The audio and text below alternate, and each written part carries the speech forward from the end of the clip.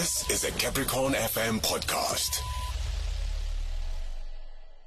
This grade 12 lesson is proudly brought to you by the Department of Education in partnership with Capricorn FM. Working together, we can do more, providing quality education. Good afternoon, learners and everyone listening at home. Today's presentation, as indicated, is based on microeconomics and specifically contemporary issues. Remember, in our syllabi or our curriculum, there are three contemporary issues that we tackle. We tackle tourism, we tackle inflation, and then we also tackle environmental sustainability. So our topic today will be based on environmental sustainability as a contemporary issue, as an issue that is affecting the world as we speak today. So, as usual, let's pose this question. Perhaps the examiner might ask you and say, discuss environmental sustainability under the following headings. Discuss environmental sustainability under the following headings. Number one, the state of the environment. And number two, government measures to ensure sustainability. Discuss environmental sustainability under the following headings. Heading number one, the state of the environment. And heading number two, government measures to ensure sustainability. Now, as a start, as I've always told you, whenever you are given this kind of a question, because it is a possible essay question, what you must do is you must start by writing the introduction. Now, how do we go about the introduction? You identify the main concept in the question and then you simply define it. Now, from our statement there, the main concept is environmental sustainability. Now, what is this environmental sustainability? It is simply the ability of the environment to survive its use for economic activity. Environmental sustainability is the ability of the environment to survive its use for economic activity. What does this mean? On a daily basis, man, because we want to survive as human beings, we engage in a variety of economic activities. And then all these particular activities that we engage in on a daily basis are the ones that are damaging the environmental. Remember, in grade 11, you were taught about environmental deterioration. Now, in grade 12, we are looking at how best can we save our environment. Now, one might be wondering, what is an environment? An environment is nothing but all the physical surroundings and physical conditions that affect people's lives. All the physical surroundings and physical conditions that affect people's lives. What am I referring to here? I'm referring to the land, I'm referring to the sea, and I'm referring to the atmosphere. That is what constitutes the environment. All these three aspects that I've just mentioned, they affect people's lives. Now, going back to our question of environmental sustainability, why are we concerned about environmental sustainability? We are concerned about environmental sustainability because the environment is under pressure. Rest assured, the environment is under pressure. Why? Because human claims on the environment are more than what the nature can provide in the long term.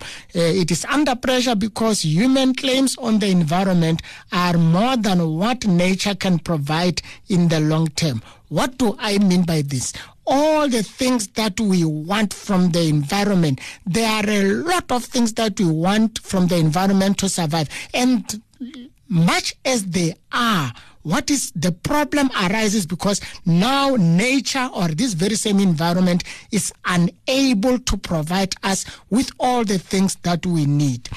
This is because of increasing, what puts the pressure is the increasing population numbers and excessive consumption. Increasing population numbers and excessive consumption. Now, what do I mean by increasing population numbers?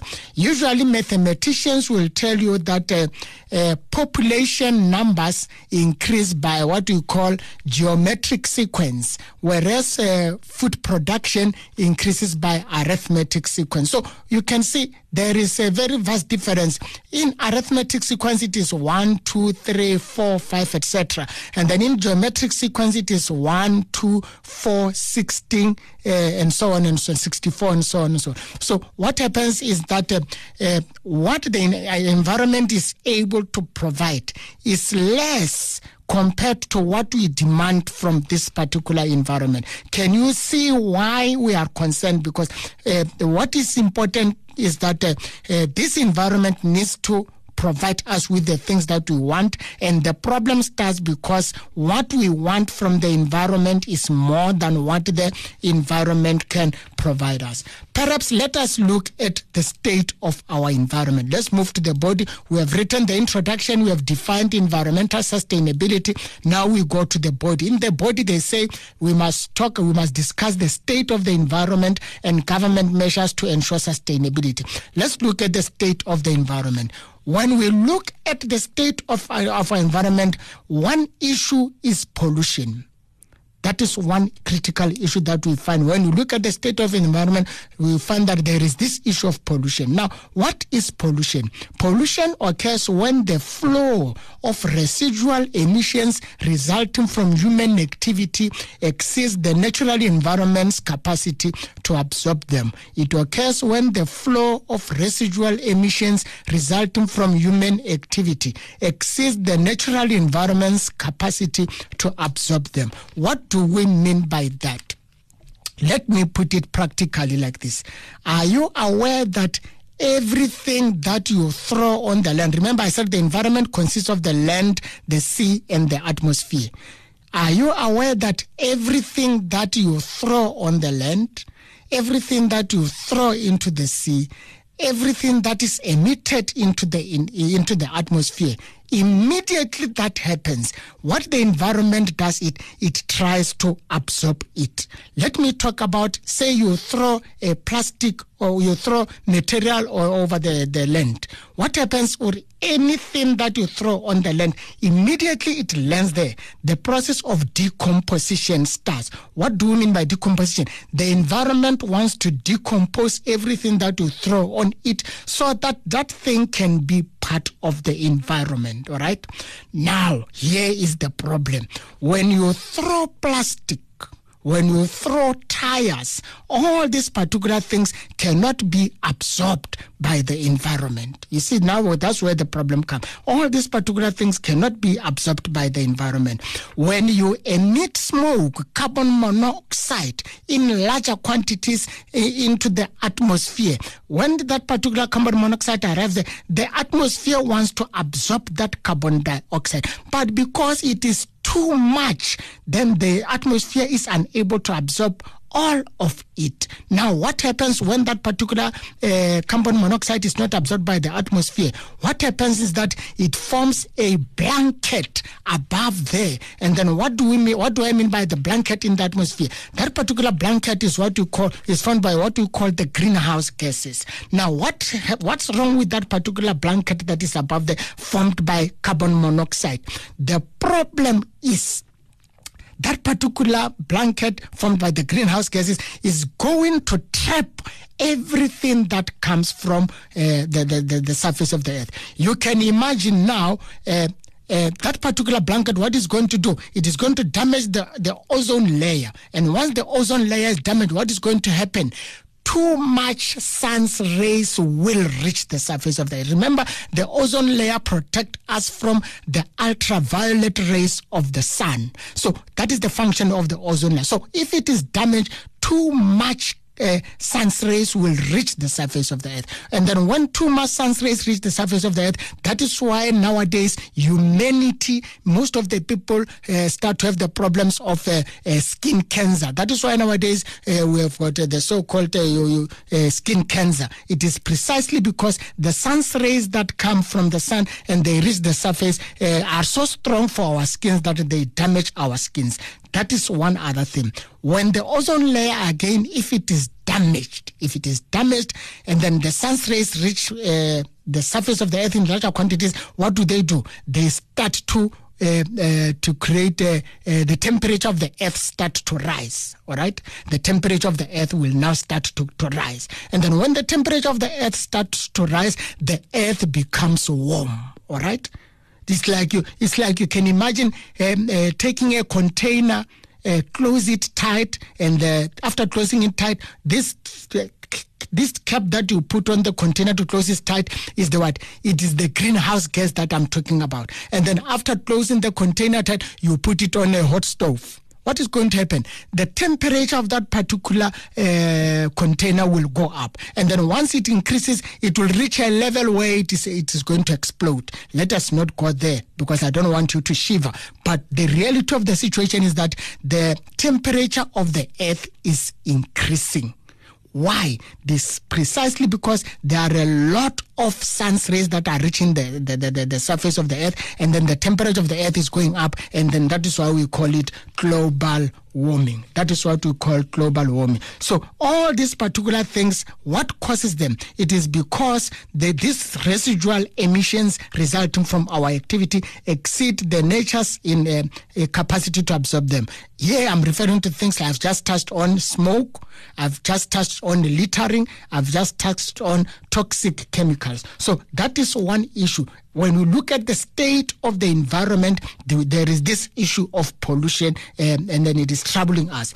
The other issue that is troubling us when we look at the state of the environment is that human activities is the question of conservation. Just note it, the word conservation. Why do we say conservation is a problem when we look at the state of the environment? It is because conservation is a problem when you look at the state of the environment. Why? Because human activities tend to overutilize the environment. We as human beings, we tend to overuse the environment. Why is it a problem when we overuse the environment? It is a problem because these particular natural resources, remember, we need natural resources to survive. Everything that you and I need to survive comes from Mother Nature. It comes from nature, and hence we refer to that as natural resources. So if we overutilize this particular environment or these resources, what is going to happen? All these particular natural resources will be exhausted, and they will disappear from the environment if they are not taken care of.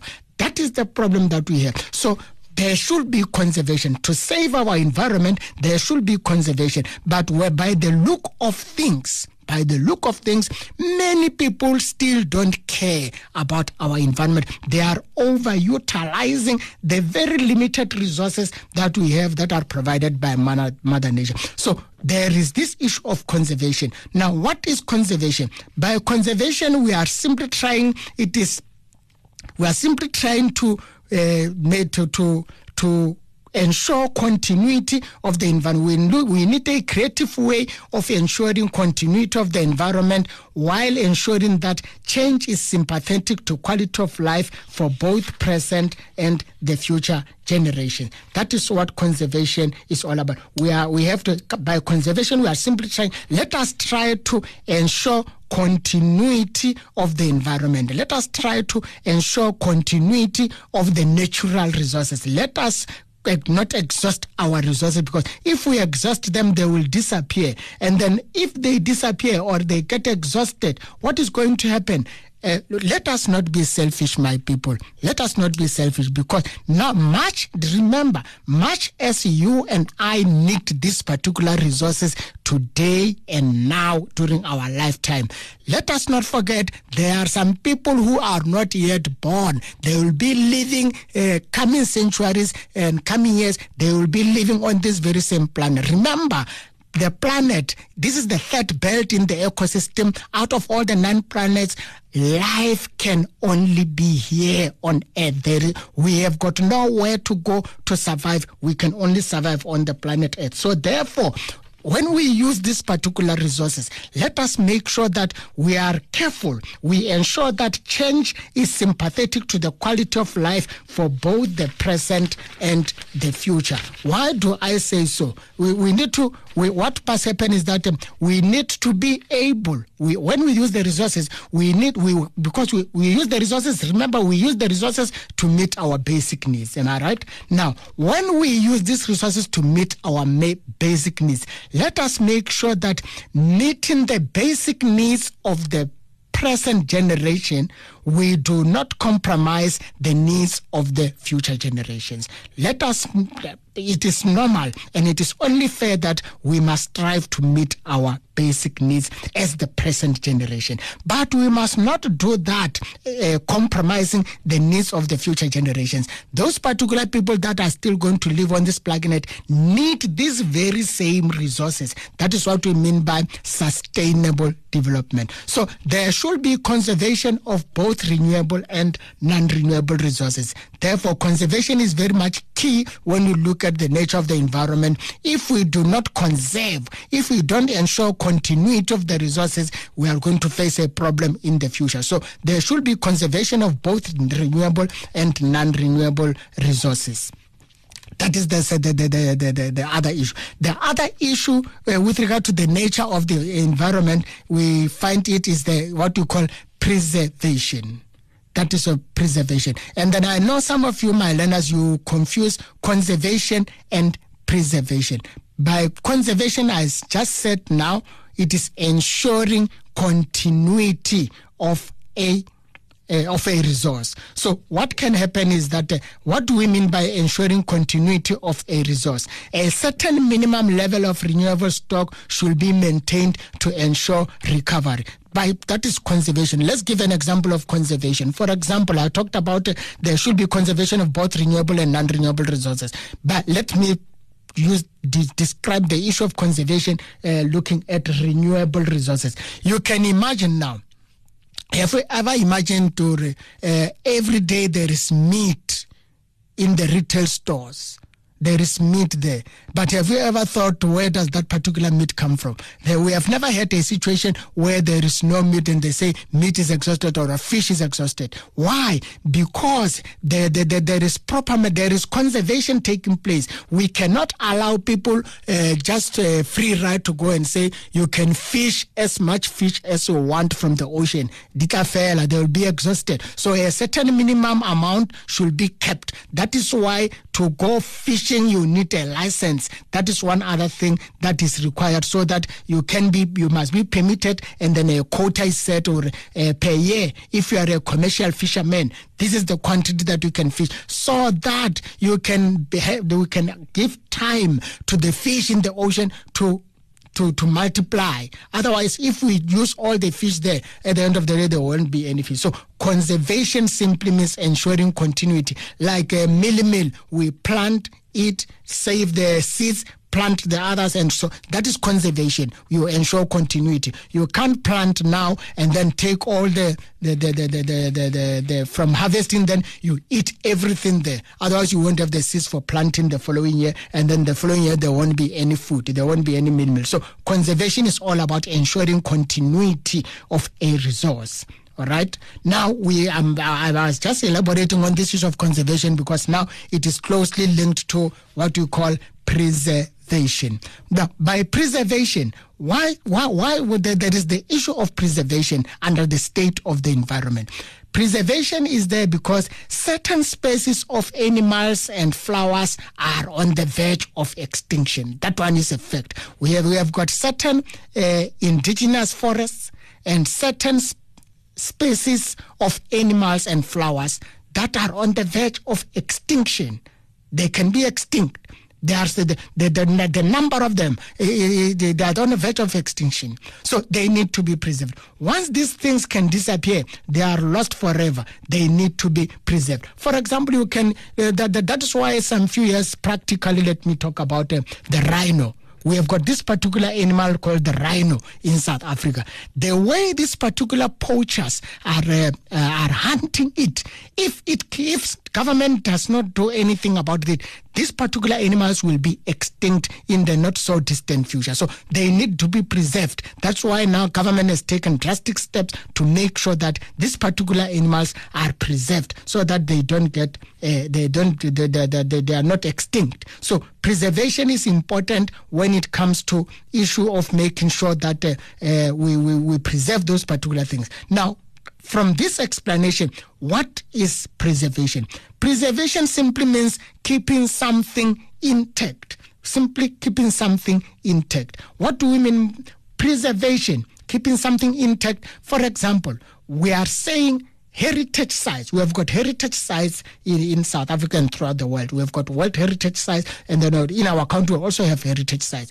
So heritage sites, if not taken care of, they might be destroyed. So what must be done? They must also be preserved. How do we when we say we preserve a heritage site, we are simply saying the way that particular heritage site looks today, even after 10 years or 20 years or 50 years, when we visit that particular heritage site, it will look exactly the same as we have seen it today, 20 years down the line. So that is preservation. If we manage to do that, we will say you have kept the heritage site intact. You have preserved the heritage site because you have managed to keep it intact. So preservation is about keeping something intact. All right? So that's what must happen. Now, how can we ensure that there is preservation? Government can grant what you call private property rights, and government can also can grant private property rights. What do we mean by private property rights? Allowing people to own some of these heritage sites, allowing people to own some of these particular species, forests, and stuff like that. If ever it is the animals, that's why we have got game farms. So we allow people to have game farms where these particular animals can be put there. And then why do we and should do that? We all know that when we talk about private property rights, we say people take care of things that belong to them. That one is a fact. And then this issue of private property rights, will come across it later on when we'll be talking about government intervention. And the other thing, to preserve these things, government can also buy or expropriate. They can buy the site, they can buy the plants, or they can buy the animals or expropriate them. And government can also subsidize activities that will ensure preservation. So that is the third issue. We have got the issue of preservation. The last issue with regard to the state of the environment is with regard to externalities. Now, what are externalities? When you were dealing with macroeconomics paper 1, you were taught about externalities. Externalities are simply what you call the spillover effects. Spillover effects, those are externalities. When the decision of one person affects another person who was not part of it, that is an externality. When a person decides to do something and you are not part of it, but at the end of the day, the decision that the person has taken or the action that the person is taking affects you who was not part of the decision, that is an externality. Let me just give a practical example so that I can make this issue of externalities a little bit easier. Externality, for example, if a person decides to start smoking, that is a personal decision, but ultimately, people who were not part of the decision for him to decide to smoke get sick from the decision that he has taken to smoke, and then that is an externality. So externalities are about some of those particular challenges that we experience as we move forward. Now let's take a short break and then we'll come back. The Limpopo Department of Education believes that education is the key to overcoming poverty. As a result, we have partnered with CapricornFM to bring radio lessons to all grade 12 learners in Limpopo. Starting on Monday, 17 August, tune in and catch expert teachers as they present live lessons for an hour. From Monday to Friday between 5 and 6 p.m. on Just Drive, and again on Saturday and Sunday evenings between 6 and 7 p.m. on the Royal Movement and the Afterglow respectively. Limpopo Department of Education. Working together, we can do more, providing quality education. Thank you very much. Yeah, we are still on the state of the environment, and then just to recap, we talked about the first issue with regard to the state of the environment is pollution, when we talked about conservation, and we have also talked about preservation. Now we are on externalities, and I was just indicating that an externality is simply just a spillover effect when the decision by one person affects the other person who was not part of it. Now the externalities can be both negative and positive, as you know.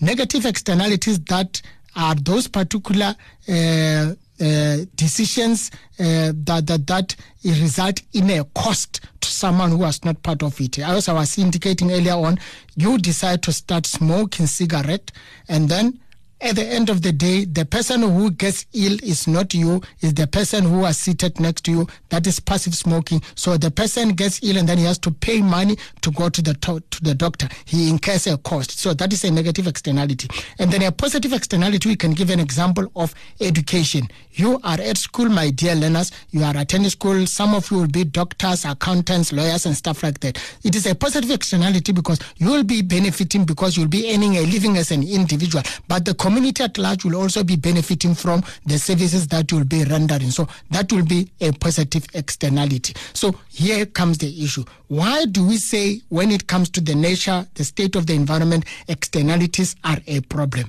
We say externalities are an issue because goods that have negative externalities are oversupplied. That is a problem. The very same goods that are not needed, that cause damage to the environment, they are oversupplied.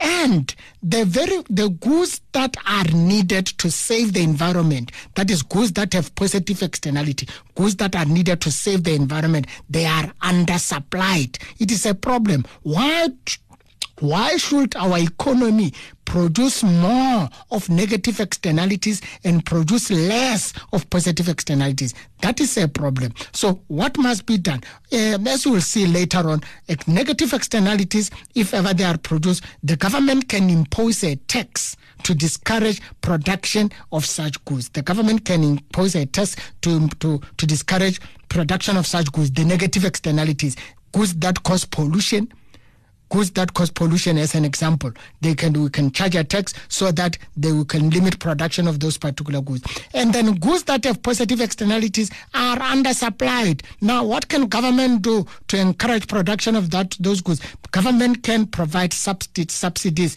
to encourage production of such goods. So those are the things that we can do with regard to externalities. Now, we are done now with the state of the environment. You and I now understand what we do, understand the impact of our decision, our actions. What is it that they do to the environment? Now, we move to the next part. What can be done? What measures can we apply that will make sure that our environment becomes sustainable? Measures to ensure sustainability. So this particular measure, the question said, remember, let's revisit the question. It said government measures to ensure sustainability. Government measures to ensure sustainability. Now, there are two government measures that can be used or applied to ensure sustainability. The first government measure is what we call public sector control. That is the first measure. Under government measures to ensure sustainability, we have got the first measure being public sector intervention, and the second one is public sector control. So let's start with the first one here, public sector intervention. Now, the following are the things that government will do in order to ensure sustainability. The first thing is granting property rights. Government can grant property rights. The heading is granting property rights. Why does the government say they can granting property rights will ensure sustainability of the environment? We say so because people take care of things that belong to them. People, really, that one is a fact. People take care of the things that belong to them. So if we privatize some of these particular things that are in danger of extinction, that are especially those that are in danger of extinction. If we can privatize them, people will take care of them. We are aware. People take care. You know, my dear learners, you take care of the things that belong to you. And then unconsciously, things that do not belong to you, you don't really take care of them. I was joking with someone, some other day, to say, when you talk about this issue of private property rights, now let us be practical. You look at someone driving a car, a government vehicle or a company vehicle during the day, and then you come across the very same person driving his own car in the afternoon. You will be surprised. You will also think that those are two different people. Why? Because the way in which he was driving that particular company car or government vehicle and the way he's driving his car in the afternoon, it's like they are two different people. He's driving his car with care because he knows that anything that will happen to the car will incur a cost on him. But that one, because it's a company car or government car, he doesn't care about it. So even with regard to the natural resources, our environment, we can say, let us grant private property rights to the people to own those particular things. We know that if a person has been given ownership to own a natural resource, that person will take care of it. And then if he takes care of it, it means even the future generations will have access to it. So that is one way of government public sector intervention. The second way of ensuring sustainability under public sector intervention is charging for the use of the environment. Charging for the use of the environment. What does this mean? Consumers and producers can be charged for the waste they produce and dump in the environment. That's simple and straightforward. We look at the waste that these particular people produce and dump on the environment, and then we work out a cost, and then we charge them a tax. So, for example, as you can see, when you look at the municipal bill at home, you can look at it, that letter from the municipality, the assessment, the municipal bill. You can, when you look at it, you will realize that there is a column for refuse collection or refuse removal, and there is a column for sewage disposal. So there is a payment there. Why? Because the municipality is disposing of your rubbish bin and the sewage into a particular area, and that money is used to collect the rubbish and the sewage, and then more importantly, that particular money will also be used to rehabilitate the land over which that particular rubbish or sewage is disposed. In the future, that particular money will be used to rehabilitate that particular land, because that rubbish that they collect from your home, they are going to dispose or throw it somewhere. That sewage that is being collected from our households, it is going to be disposed somewhere over the land, and that particular land at some stage needs to be rehabilitated. So there is a charge for that. We are paying it on a monthly basis to ensure that that particular rubbish and sewage is disposed of safely.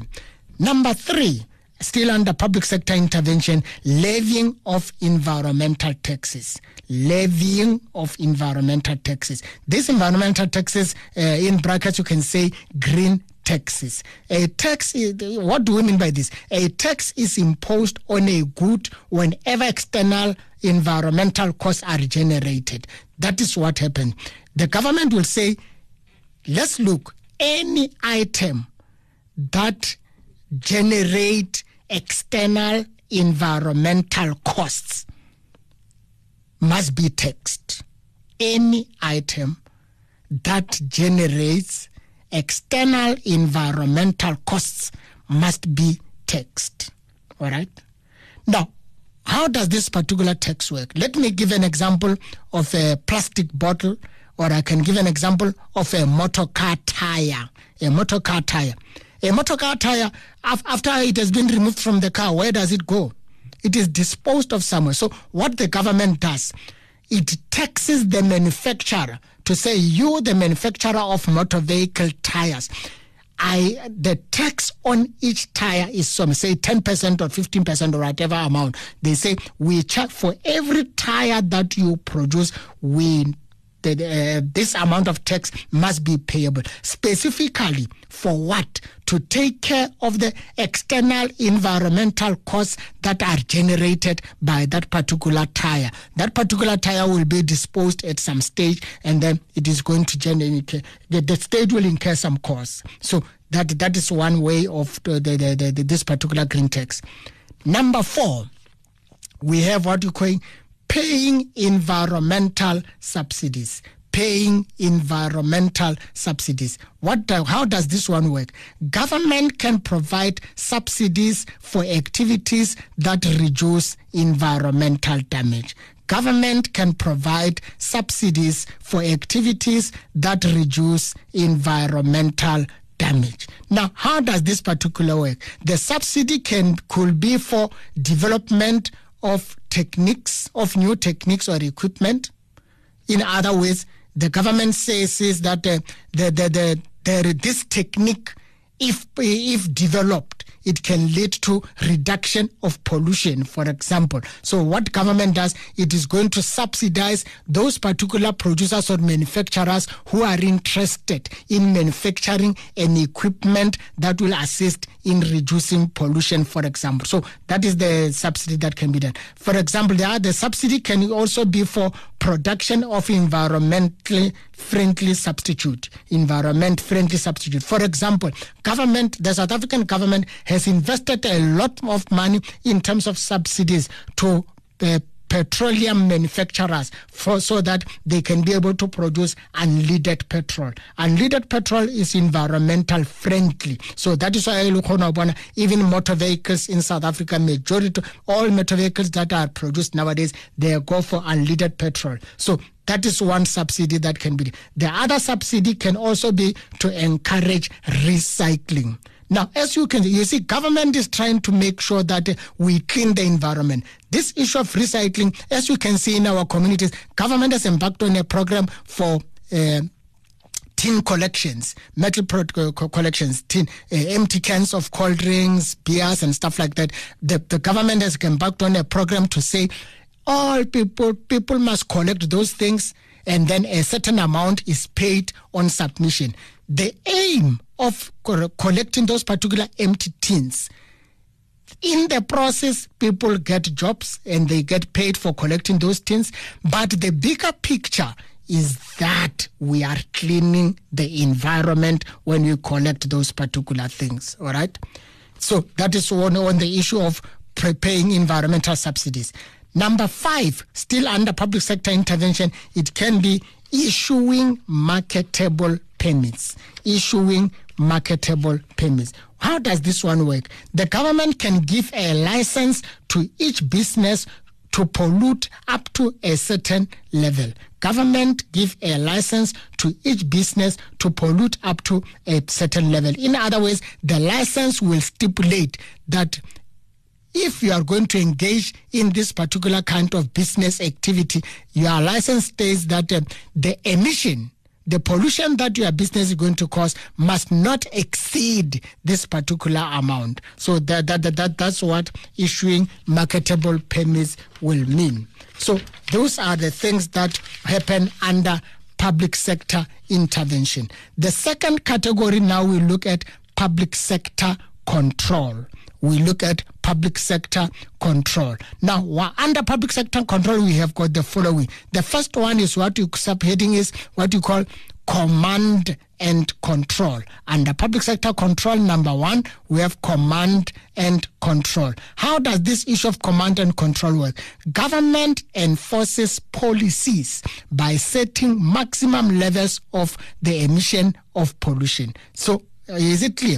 Government enforces policies by setting maximum levels of the emission of pollution. So government, now it means now we are going to have inspectors. So those particular inspectors will be the ones that are going to make sure that they monitor and enforce the policies that have been set to ensure that pollution levels do not go beyond what has been stipulated in the policy. So there are 3 approaches in command and control. The first approach is quantity standards. Now, how does this one work? Now, this particular command and control and enforcing of the policy will simply focus on amount of pollution emitted. So the inspectors will be looking at, sometimes they will be looking at on the amount of pollution emitted, and then they are going to enforce the policy to make sure that no one exceeds the amount of this particular level of pollution. The second approach of command control, it could be what you call quality standards. By quality standards, it simply means the focus will be on the environmental impact of the pollution emitted. So the second focus now, government says, if you are polluting, we look at the impact of your pollution on the environment. All right? So we will say, okay, this pollution that you are causing must not cause damage more than this one. So that is quality.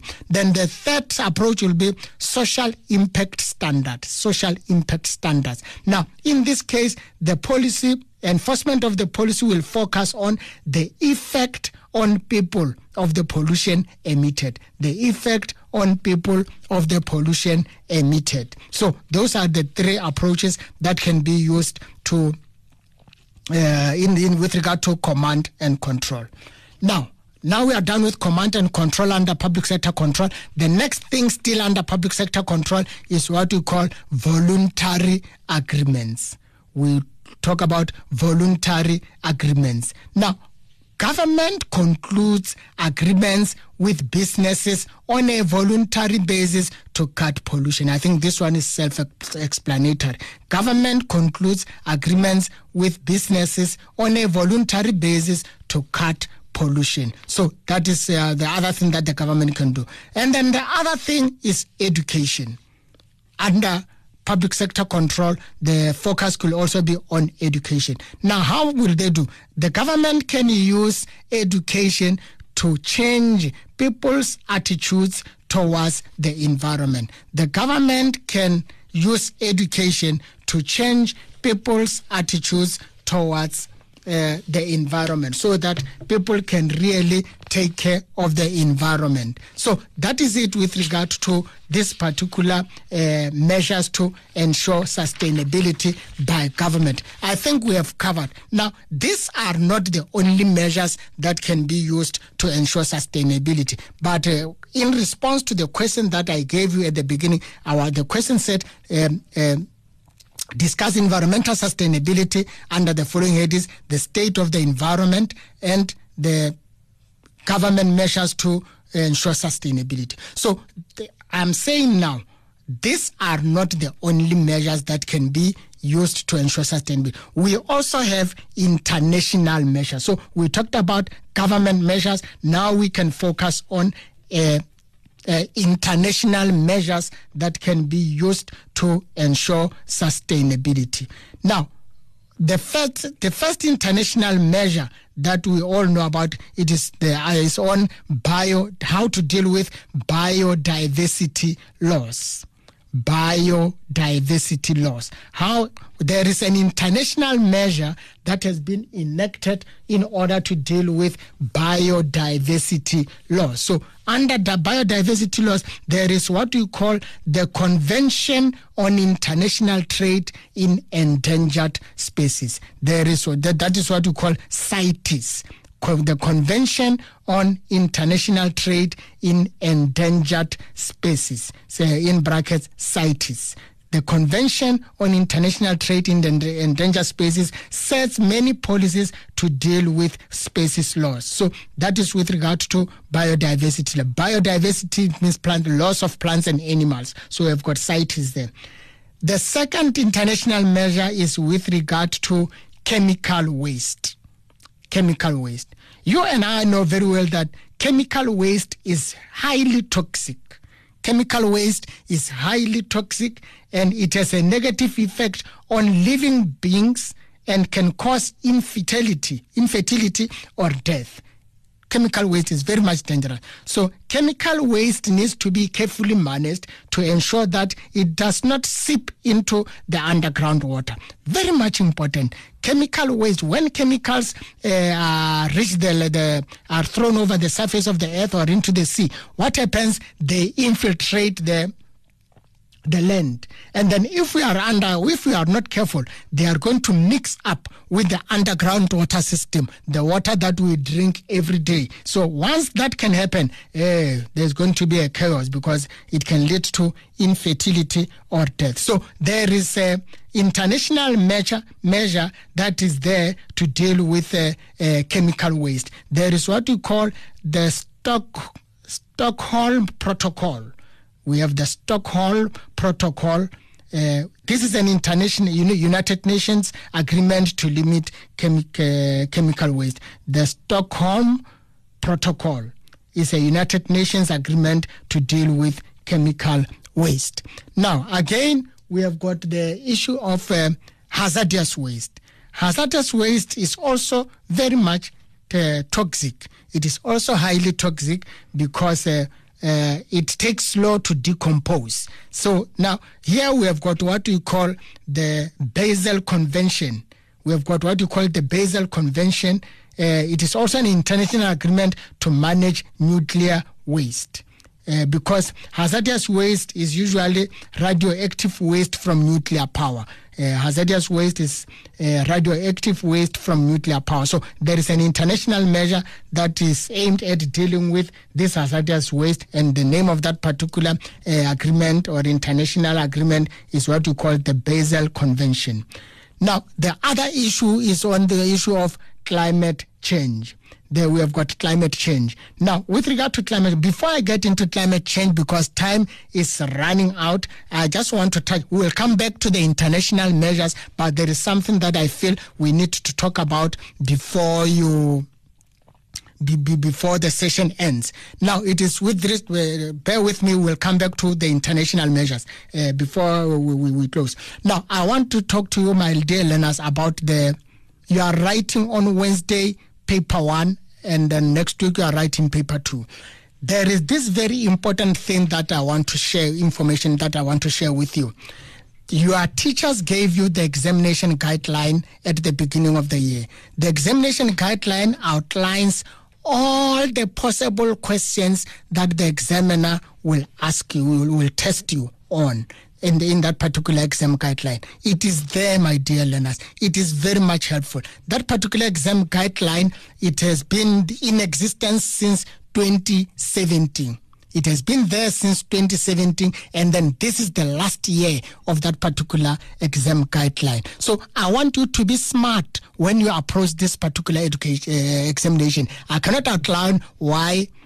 What do I mean when I say you need to be smart? But I want you to be smart. What I'm appealing you to go and do, go and look at all the question papers that have been set in June 2017, November 2017, March 2018, June 2018, November 2018, June 2019, and November 2019. All these particular papers, please get hold of them. I've just mentioned them. Then once you get hold of those particular question papers, you put them side by side with the exam guideline and be smart. I don't want to go any further.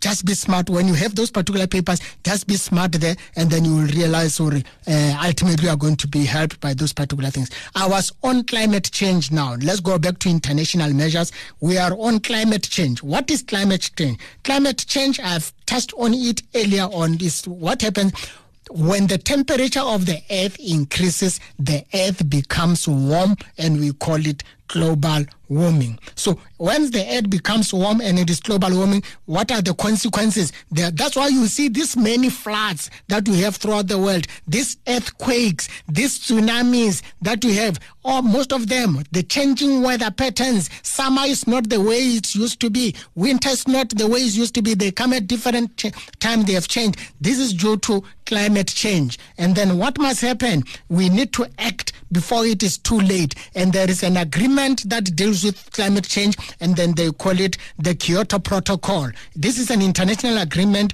to limit the production of greenhouse gases. So this particular international measure, it is there because they want to limit climate change. And then we also have the other thing where we talk about loss of indigenous knowledge. Now, what happens? Our grandparents and great-grandparents had a way of surviving. They were using organic methods of production to produce goods and services. And those particular organic methods were very much user-friendly. They were friendly to the environment. They were not damaging the environment. So here we are saying that we should prevent loss of biodiversity, the loss of indigenous knowledge. We must resort to those particular methods that have been used so that we can be able to save our environment. I can see they are signaling for me that the time is up. Thank you very much, my dear learners. Wishing you well in the examination that you are writing on Wednesday. This grade 12 lesson was proudly brought to you by the Department of Education in partnership with Capricorn FM. Working together, we can do more, providing quality education. That was a Capricorn FM podcast. For more podcasts, visit capricornfm.co.za.